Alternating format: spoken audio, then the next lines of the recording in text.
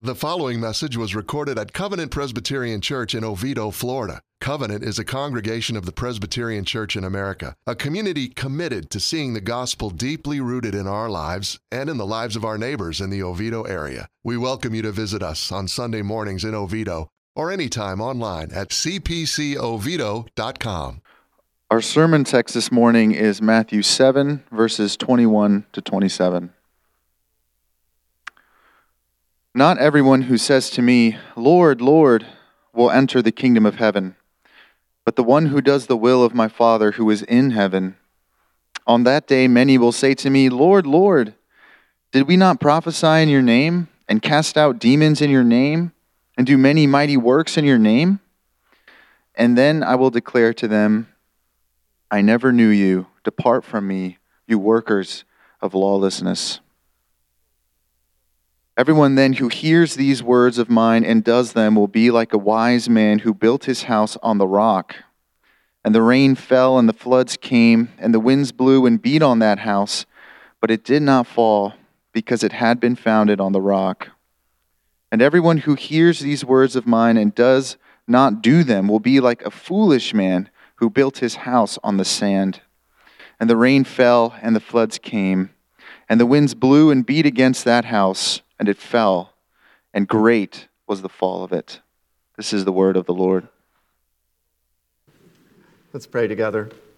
Father, we're so grateful that you bring us together. We're thankful for your love for us. Father, that love is seen surely in the cross, that you gave your Son on our behalf, and that he was raised again from the dead for our justification. We see that. Your love is spread across every page of Scripture.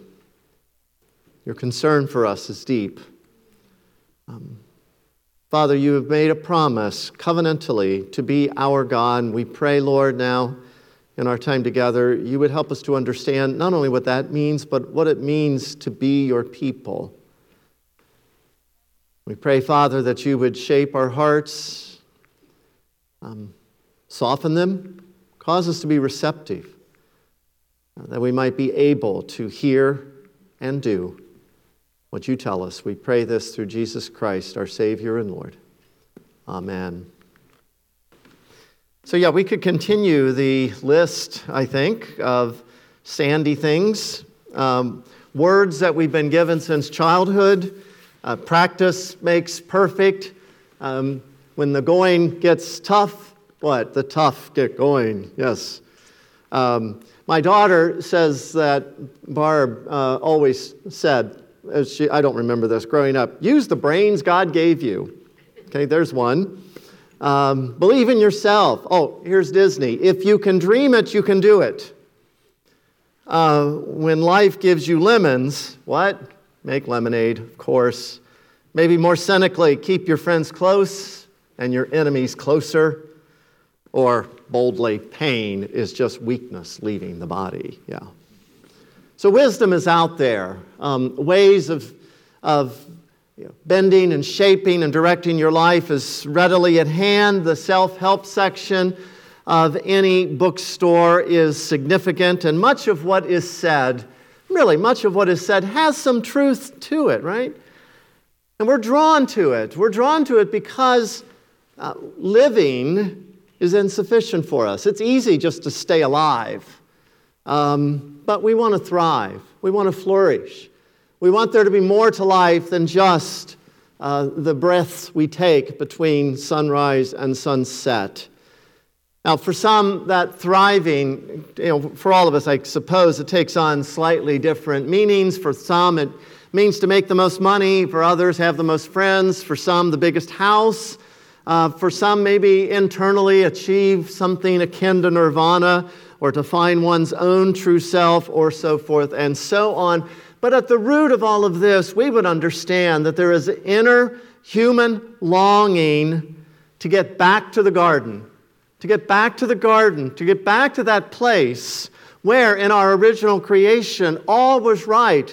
All was the way it was supposed to be. There was fullness, there was satisfaction, there was contentment.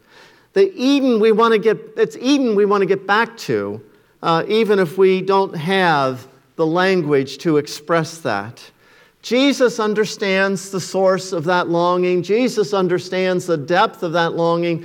And only Jesus understands and communicates the pathway to fulfill that longing. And though we resisted, Jesus' wisdom is absolutely true, for it's divine. It comes from His Godhood. He knows as our Creator that which is the wise path for us. And so those, who thrive will be those Christians who embrace it. So this text is a summary call for us to embrace the wisdom of Jesus.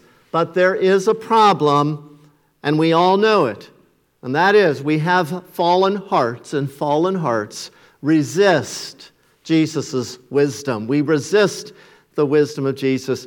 So this is the Sermon on the Mount, right? We've talked about it. We've been looking at it for a long time. It's this extended chunk of teaching that is recorded of Jesus' teaching. It runs from chapter 5 through chapter 7 of the Gospel of Matthew.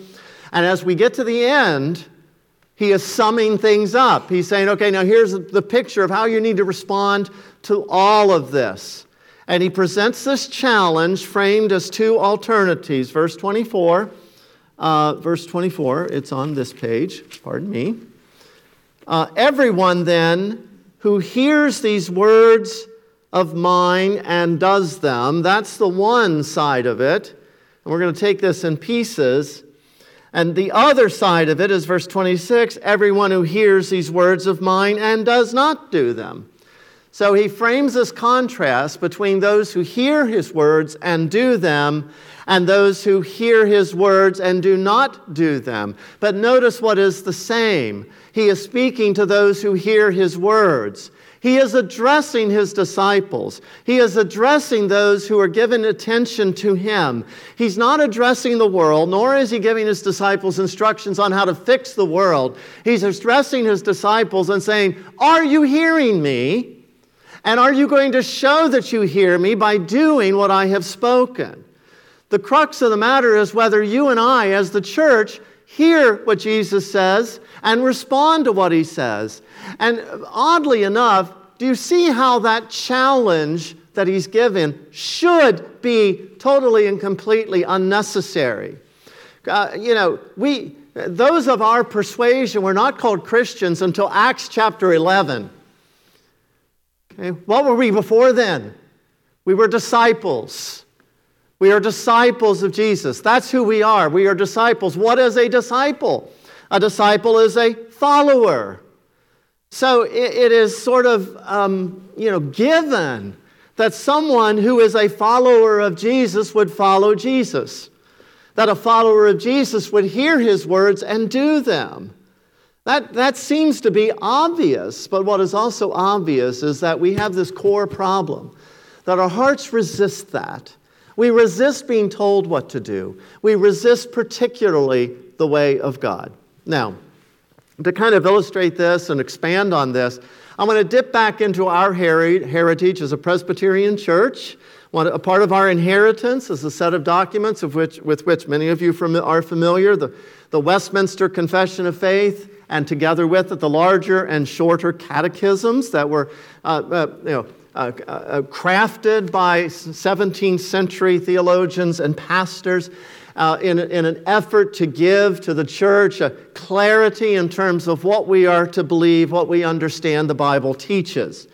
There are riches throughout those documents. This morning, I particularly want to look at one of the answers that are given in the larger catechism, which is a document we don't often dig into. And to get to that, in this Sermon on the Mount, Jesus in chapter 6 gives some instructions on prayer. You'll remember that. We call it the Lord's Prayer. And He says, pray then like this. And in that, He tells us to whom to pray. Our Father in heaven, how to address Him, our Father who is in heaven. And then He lists 6 categories of requests. The first is, hallowed be your name. The second is, your kingdom come. Notice how all of these are focused on God. May your name be honored. May your kingdom that we long for actually come. But the third is where I want to land. Your will be done on earth as it is in heaven. And what's curious to me is, man, when I hear that, when I hear this prayer, your will be done, what immediately comes to mind is, yeah, I want other people to start doing what God says. They really need to get their acts together and shape up. God says this stuff, why aren't you doing it? What's curious about this inheritance we have from our forefathers is that they see it as focused in on us. Jesus is teaching this prayer to Christians, to disciples. And he's announcing that we should be praying that we ourselves would be hearing these words of Jesus and doing them. And we struggle to do this, the Catechism acknowledges, because we, like all people, and follow along here, are not only utterly unable and unwilling to know and to do the will of God, but prone to rebel against His Word. It is in our nature to resist and to rebel against what God says because God has said it. You know, not to call any children out, but the other night we had some young children around the house, and coming from the bathroom was this shout, "I can do it myself!" Okay. There is the native human response to the authority of God. I can do this myself, God. I don't need what you say. We are utterly unable, unwilling to know and to do the will of God, but prone to rebel against His Word. That's why Jesus is saying, pray for this. Ask the Holy Spirit to be a part of our lives, to melt away that native resistance. We need help. And so the Catechism goes on to say that what we pray then is that God would, by His Spirit, take away from ourselves and others all blindness, weakness, indisposedness, and perverseness of heart, and replace it positively that He would, by His grace, make us able and willing to know, do, and submit to His will in all things. Jesus gives us wisdom here that we are prone to rebel against, and we need to be asking God to take away that native rebellion, that we might love His Word and do His Word. So at this point, we're left at this particular place where I just want you to think about this thing.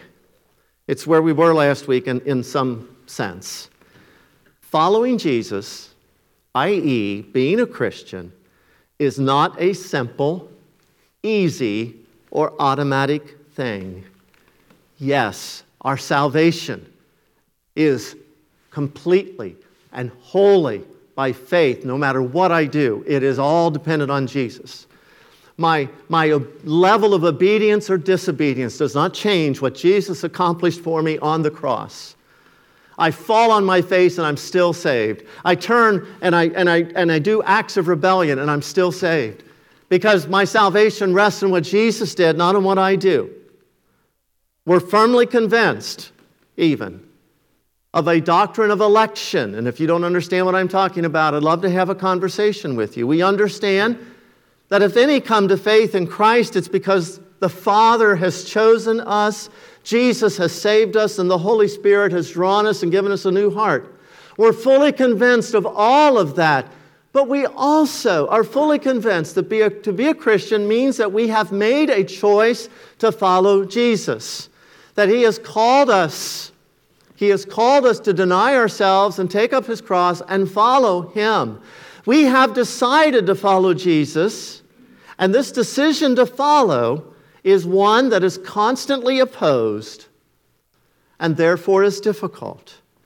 And so the point thus far is simply to say, wherever your hearts are, renew your resolve to follow Jesus. You realize the Christian life is more like pedaling a bike than it is driving a car. A car, once it is running, will just go, up and down, around, and so forth. A bicycle, on the other hand, is constantly meeting resistance. And it may be very tempting just to shut the thing down, get off of it, and go sit in a chair. Resistance is always there, Christian. Your obedience will be resisted. And there is a challenge and a call to press forward, believing that the destination is worth the effort. So this text calls you to follow and to renew your resolve to follow. So examine your heart. Only you and the Holy Spirit know what's in that heart of yours. But make sure that you have determined, even against all resistance, to both hear the words of Jesus and do them. So that's our first acknowledgement here, that the fallen heart resists Jesus' wisdom. And yet this is nevertheless the path that we desire. Why? Because it is the path of thriving.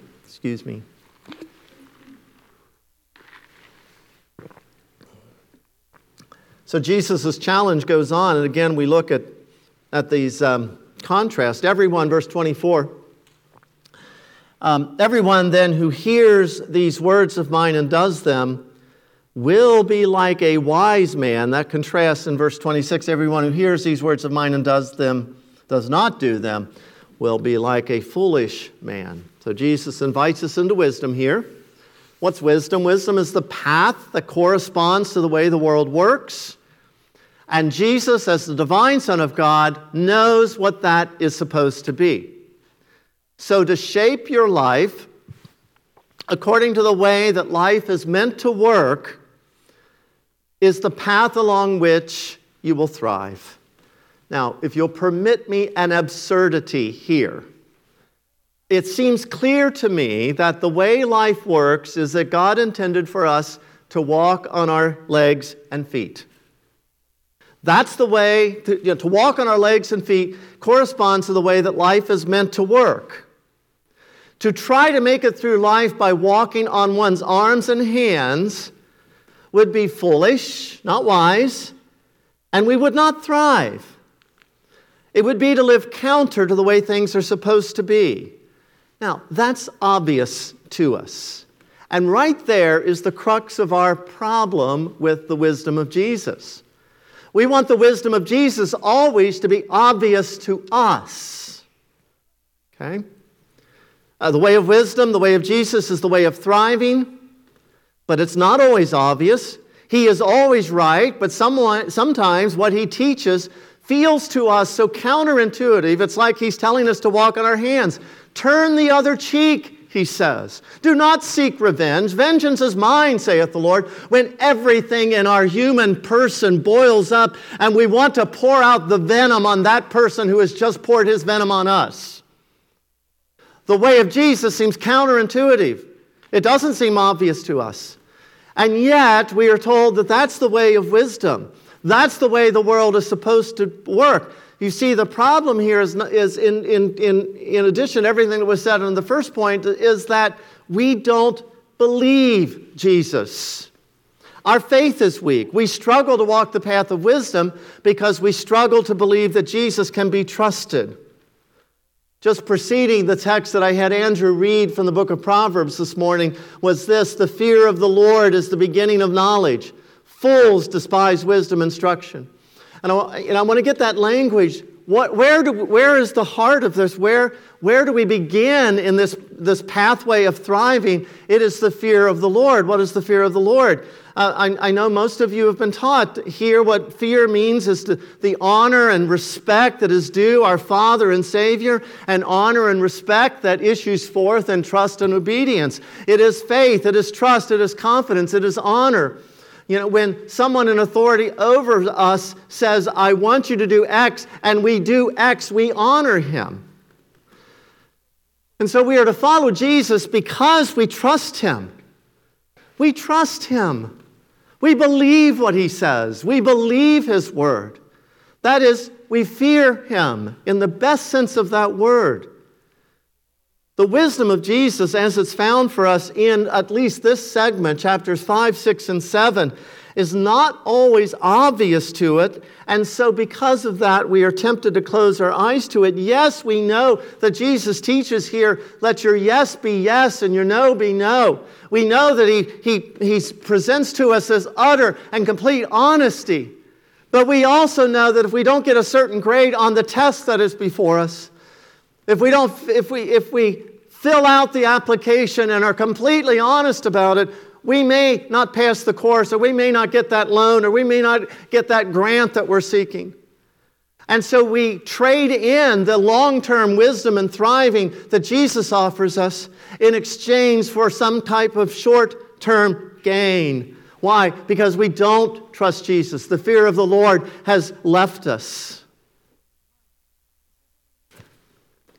And every day, such devotion to short-term solutions trump Jesus' long-term wisdom because our faith is weak. But Jesus himself displayed the wisdom that he speaks of in his word. His short-term, he could have opted for a short-term solution as he was arrested by the Romans. I was trimming a part of my beard this morning and clipped my ear. And I thought, they're in the garden. Peter cut off some guy's ear. I have weird thoughts. But Jesus was right there to restore the ear. Boom, just like that. And Jesus could have exercised that power on his behalf. He could have called forth a legion of angels to destroy the Romans and spare his life. That would have been the short-term solution, but it would not have been obedience to his Father. He was absolutely repulsed by the cross, but in reverence for his Father as well as love for us, he chose wisdom, not expediency, obedience over ease. The result was life. Now, Jesus is a model, but he's so much more than that. I was once speaking to a woman years and years ago and trying to challenge her in ways in which Jesus would suggest that she love her husband. Now, he was a broken person like all of us husbands are and all of us wives, but I encouraged her to love her husband as Jesus had loved her, and she nearly screamed at me, "I'm not Jesus!" I get that. Point made. But my point here is Jesus is always a model, but he's more than a model. He's our motivation. To see that this one who loved us and gave himself for us, to see that that is how he relates to us, that we are absolutely and completely loved, is a challenge to love him back as best I can in doing what I'm taught. It is to trust this one who would die in my place, to trust that the words he gives us are in accord with the way that life is meant to work. He died for me, knowing all the foolish, rebellious choices I would make. Can he not be trusted to give genuine wisdom for the path of thriving in life, even if I cannot see the end of my obedience to him, even if it's not obvious to me? I can trust the one who loved me in this way, not to lead me astray. The fear of the Lord is, in fact, the beginning of the thriving, the wisdom we long for. Our hearts resist Jesus' wisdom, and it's this wisdom that not only then marks the path of thriving, but it promises that thriving. That's where we need to land here. So Jesus takes these two pathways to some sense of a logical conclusion, right? Everyone then who hears these words of mine and does them will be like a wise man who built his house on the rock, and everyone who hears these words of mine and does not do them will be like a foolish man who built his house on the sand. That's the metaphor then, which Elizabeth has so well illustrated for us. A house built on a rock and a house built on sand. One in the end does not fall and one does. Look at verse 25 and verse 27 here. The rain fell, the floods came, and the winds blew and beat on that house, but it did not fall because it had been founded on the rock. Verse 27, the rain fell, the floods came, and the winds blew and beat against the house, and it fell, and great was the fall of it. It's pretty straightforward, clearly illustrated, but I want you to ask the question, what does it mean for the house to stand? What does that mean? What's the significance of the house standing? And I think what's wrapped up here is, what do we mean when we say we want to thrive? We want to not just live, we want to flourish, we want to thrive. Well, here's how many of us read the Bible. And we come away with the idea that what the Bible means here is that being faithful to God will bring to us certain and unending prosperity. And many of you are theologically adept, and you say, that's not me, that's them. And I say, no, it absolutely is you. It is all of us. It's easy for us to mock those who believe God promises them BMWs and private resorts on the beach. But we have our own way of molding and shaping a prosperity Christianity. Somewhere deep within inside us, we have this idea that God promises us good health. He promises us perfect children. We expect to have Paul in the pulpit and David on guitar. Because why? Well, we have done good things, God. We are your children. Why is this happening to me? Do you see the logic there? You know, when we say that, I've done good, I've been in church, I worship you, I love you, and this bad thing is happening. We are saying those two things shouldn't coexist. Why? Because we all really do inhabit some sense of this prosperity gospel. And that's not what Jesus promises here. So what's great about this passage? Well, we need to notice again here what is not different between these two pictures. Notice what's not different. Verse 25. Let's see. The rain fell and the floods came and the winds blew and beat on that house. Verse 27. And the rain fell and the floods came and the winds blew and beat against that house. It's the same. Both houses, battle, rain, flood, winds, both encounter the realities of a fallen world. Both are subject to adversity and tribulation. Both of those who do and do not do the words of Jesus face affliction. In fact, for some, following Jesus leads to poverty and opposition, disease and heartbreak. So where is the thriving? What is the standing that Jesus is promising? It has to be something along the lines that in the long run we know that He will always catch us when we fall. We can know that He will be present with us, even in the valley of the shadow of death, and however you define that. The valley, so many of us are in those valleys, even though death is not a part of the aspect. It's dark. It's alone. The wind is blowing, but Jesus is with you. In the long run, we will know that as we fix our eyes on Jesus, He is not only the author of your faith, He is the finisher. He is going to see you through. He will inevitably see you home. You can rest in that and know that all will be right. Barb and I finished reading a book that was published a number of years ago, All the Light We Cannot See. And in that book, the main character, Lauren Marie, is a young, blind Parisian girl at the time the Germans overran Paris. Her father has to get her out of the city, and they find they have to walk. She cannot see where they're going. She has no idea where they're going. She would ask, where are we going? He would tell her, but it was meaningless to her because she could not envision where that is. All she knew is that they had to ration their food and they wore their shoes out. But she also knew she was not alone. She did not need to despair. Her Father was with her. She couldn't see, and we often cannot see, but trusting our Father makes that experience far different. It's following Jesus that brings us closer to the garden that we long for, even though the path that we have to follow feels like we're moving further away.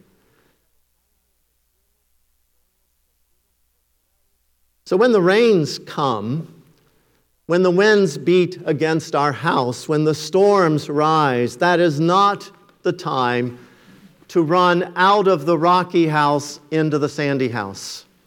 That's our temptation. When the storm rises, when things get difficult, as Christians or as the church, the temptation is to effect short-term solutions instead of resting in the long-term promises of God.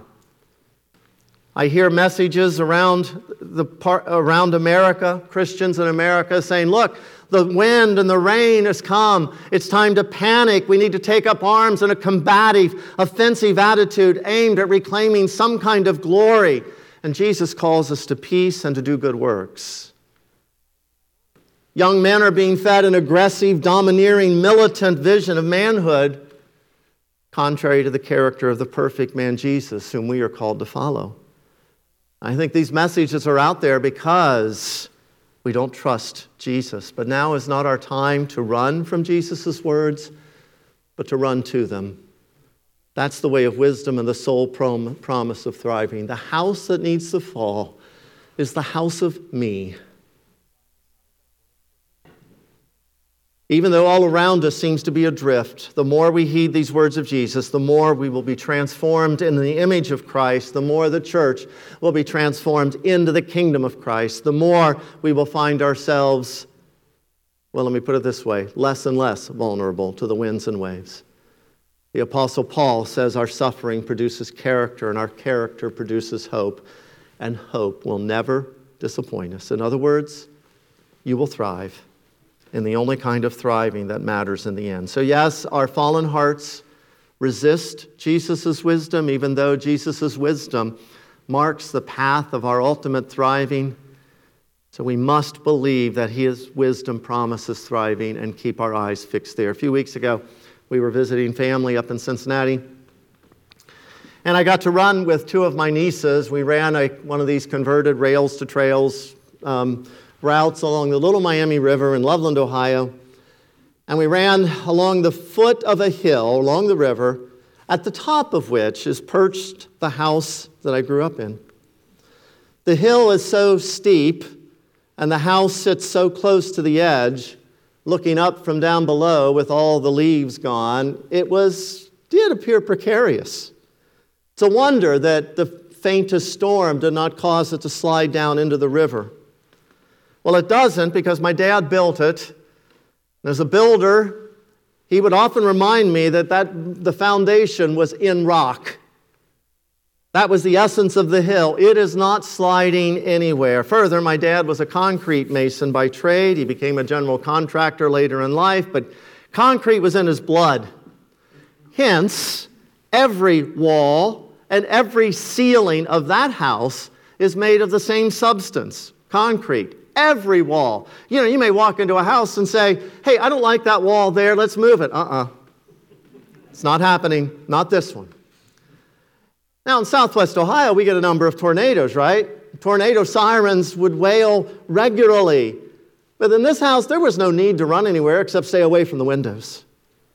As long as you stayed clear of the windows, you were safe. This thing was a bunker. But here's the thing. In that house, I was safe. Where'd that safety come from? It didn't come from me. It came from my Father, the one who built the house. That's why I needed to stay in the house. We need to pray, people of God, as the Catechism reminds us, that God would remove our blindness and weakness and enable us to really follow Jesus, stay in the house that He has built, trusting Him even in the storm, knowing that He alone can navigate us through it. That we follow Him with humility, cheerfulness, faithfulness, diligence, zeal, sincerity, and constancy. And in so doing, not only is the Father glorified, but our hearts will be cheered, and we will be kept safe, and He will take us home. Let's pray. Thank you, God, for your word again, as we prayed at the beginning. But Lord, we also pray, appeal to you, beg of you, Lord God, that by your Holy Spirit, you would take the words that are spoken and impress them upon my heart, those around, those who hear. For we need these words. We need the